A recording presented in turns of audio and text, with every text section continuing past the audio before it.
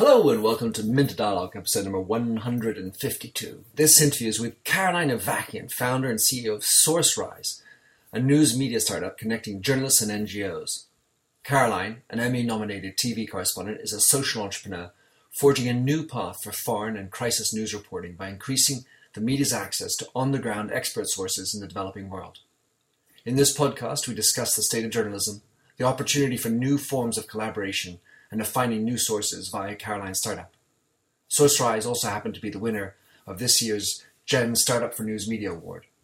Definitively an initiative worth checking out. Enjoy.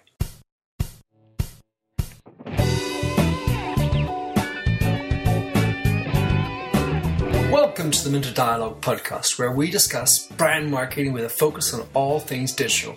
I am Minter Dial, your host and author of The Mindset. That's MYNDSET.com, where branding gets personal. You'll find the show notes to the blog for the upcoming interview. Let's cut to the quick. Enjoy the show. So, good morning and welcome to the Minter Dialogue. This morning we are at the Global Editors Network forum down in Barcelona. It's the 5th edition, a great event. It's really, the who's who of media is down here. And I had the pleasure of listening to Caroline, who was talking about a new project. So Caroline, explain us who you are, what you do, and tell us about this new project. Yes, thank you for having me. Again, my name is Caroline Avakian, and I'm the founder of a social enterprise startup called SourceRise. And SourceRise connects journalists to on-the-ground expert sources all over the world with a focus on developing world countries and crisis news reporting. So Caroline, tell us a little bit about how you got into this and where you came from to get here. Oh, yes, it's been a long journey. I started off as a young correspondent working in the news and the media, and then I transitioned into humanitarian work just really by accident. I fell in love with some volunteer work that I had done via the International Rescue Committee, which does refugee work, and I went from there. I transitioned my career, and I started working abroad. I worked in East African refugee camps. I worked in India, in Central America, and one of the things that really stood out to me was the lack of connectivity between journalists and people on the ground that actually need a voice to be heard. And when there was connectivity, it was all coming from the same microphone, whether it was the American Red Cross or some of the larger NGOs. The majority of the voices were all coming from the same funnel. And I thought that was a problem because there's so many experts out in the field working with communities that need to be heard, that need to be understood, not just in crisis situations, but also in the wonderful stories coming out of humanitarian work and global development work. And coming up as a barrier from my own work professionally, it took years for me to start it, but once I realized there was nothing else out there, I took it upon myself to really start this. All right, so we'll get to SourceRise in a second. Sunrise. That's just because we're in Barcelona. One of the things that strikes me, of course, is that in this media world with journalists, there's sort of something of a crisis in journalism in some regards, and so the idea of having a point of view, it's got to sell. So journalism has gone down a route more commercial, generally speaking. So investigation has gone by the wayside.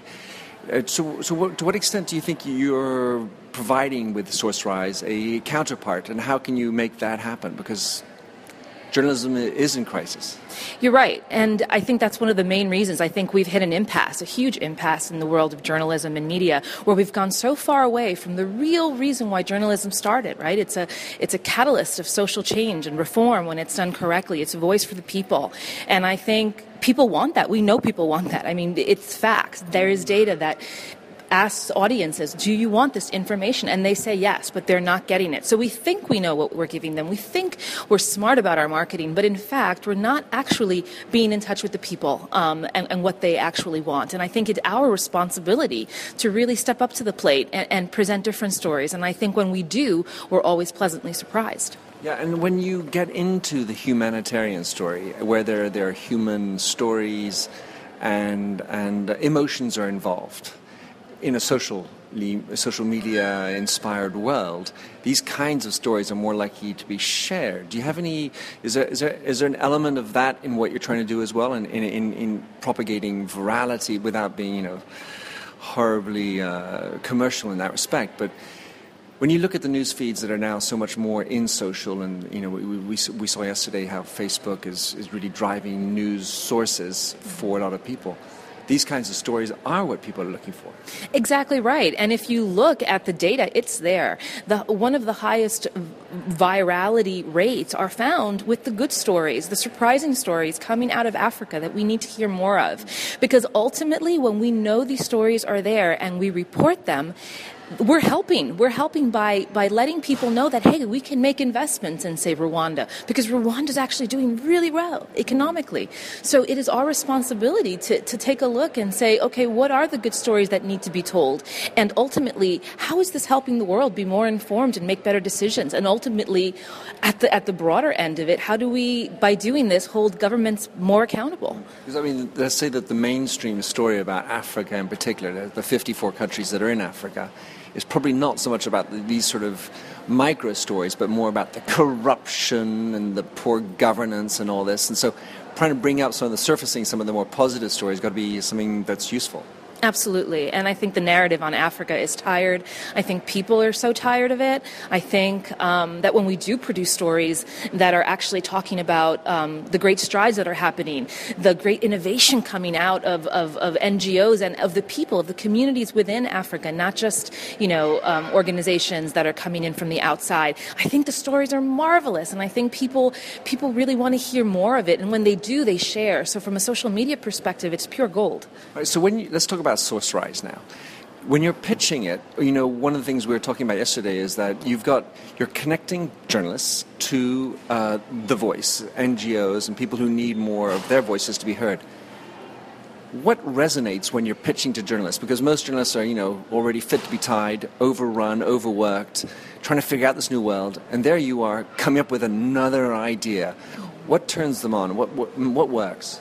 I think what works is we're not just providing them a source, because we're in far-off places that working in marginalized communities that are very difficult for journalists to reach, unless you're one of the big elephants, the BBCs and the American NBCs.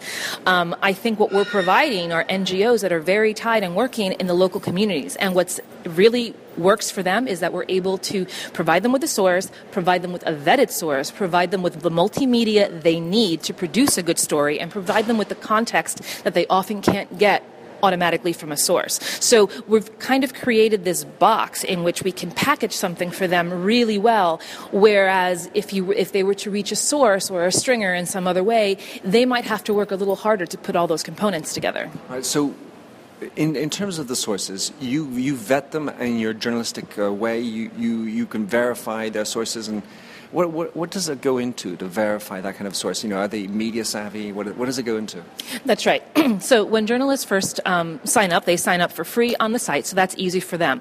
We work with social impact organizations, also NGOs, and what we do is we have a kind of screening vetting process where we work with the NGO executives that are working in headquarters, that are working very closely with the communities, and we're working with the local community leaders that are in those particular countries. So we know that they're working for local organizations. We know that they're vetted. We know that they are oftentimes extremely knowledgeable of the context of crisis situations and when they're working for, and can provide that type of information and as well, like I said, multimedia and other types of things that a journalist would need to produce a good story. So it's a vetting process that obviously journalists need to apply their own vetting processes, but we do a pre-screening that we think is good right now. All right. So now in terms of your business, you're connecting journalists. How are you marketing you're in beta right now, Yes. And you're going to launch in the fall, in the autumn, as translating. So how are you marketing it, and how are you going to get your word out? Because in the end of the day, it's a business. At least you have to operate in that regard to get it out.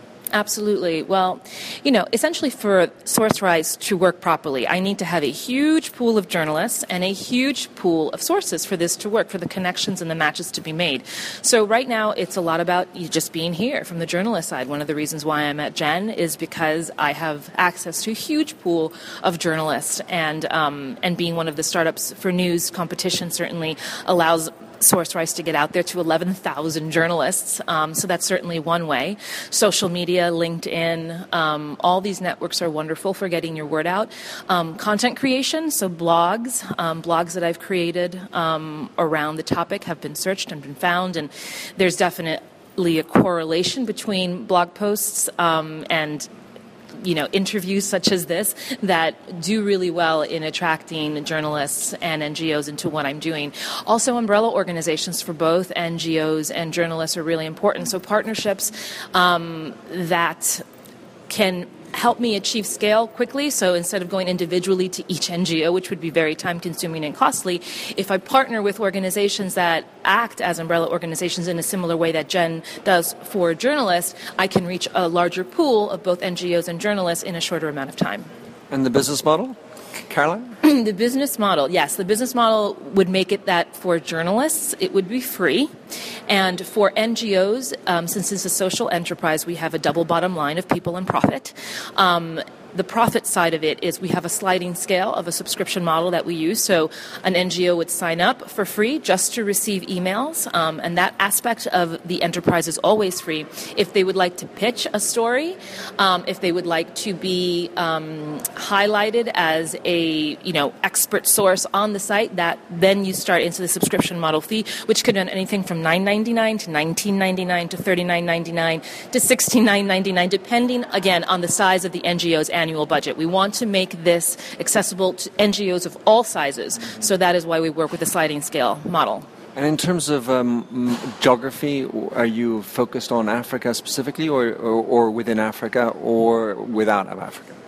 Africa, absolutely, but we certainly are not particularly focused anywhere. We want this to be accessible to all parts of the world, and I think that's part of the reason why we started. We want to be able, we want journalists to have access to those remote parts of the world where they no longer have access to because of budget cuts that they have, because of the foreign bureaus that are shutting for some of the medium to smaller sized organizations. We want to be those connectors for them. And when does SourceRise go live? Well, it's live, meaning you can sign up right now on the website if you're a journalist or an NGO. And it's .org, right? And it's, yes, sourcerise.org. And we hope to really start making the matches this coming fall.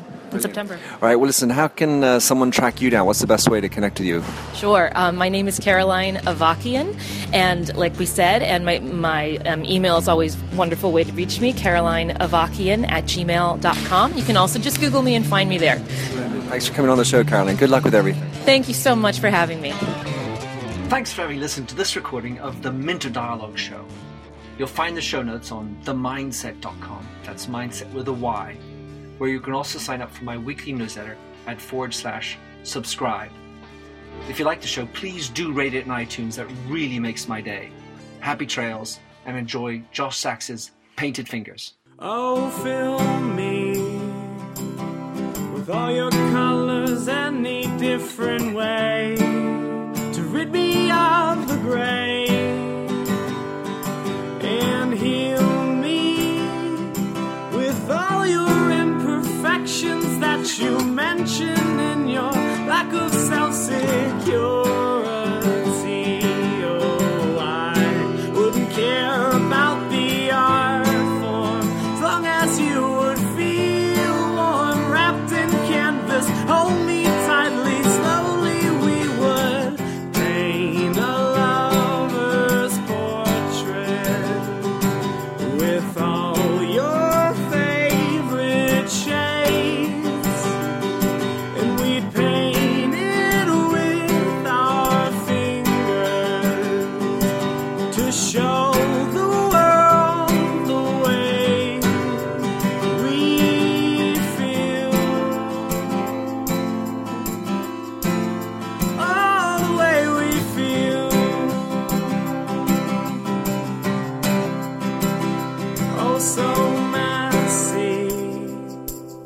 The ridges in our palms make colors blend and look ugly in the end, but they're pretty in their own disgusting values. We'd hang our portraits in the hallways, make our house guest cringe. Oh, I wouldn't care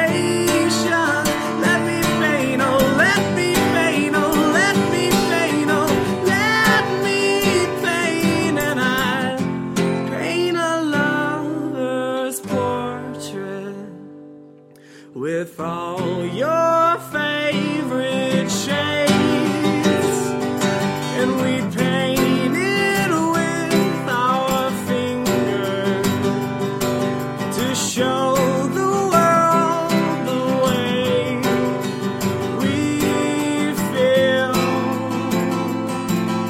Oh, the way I feel. Oh, the way I feel.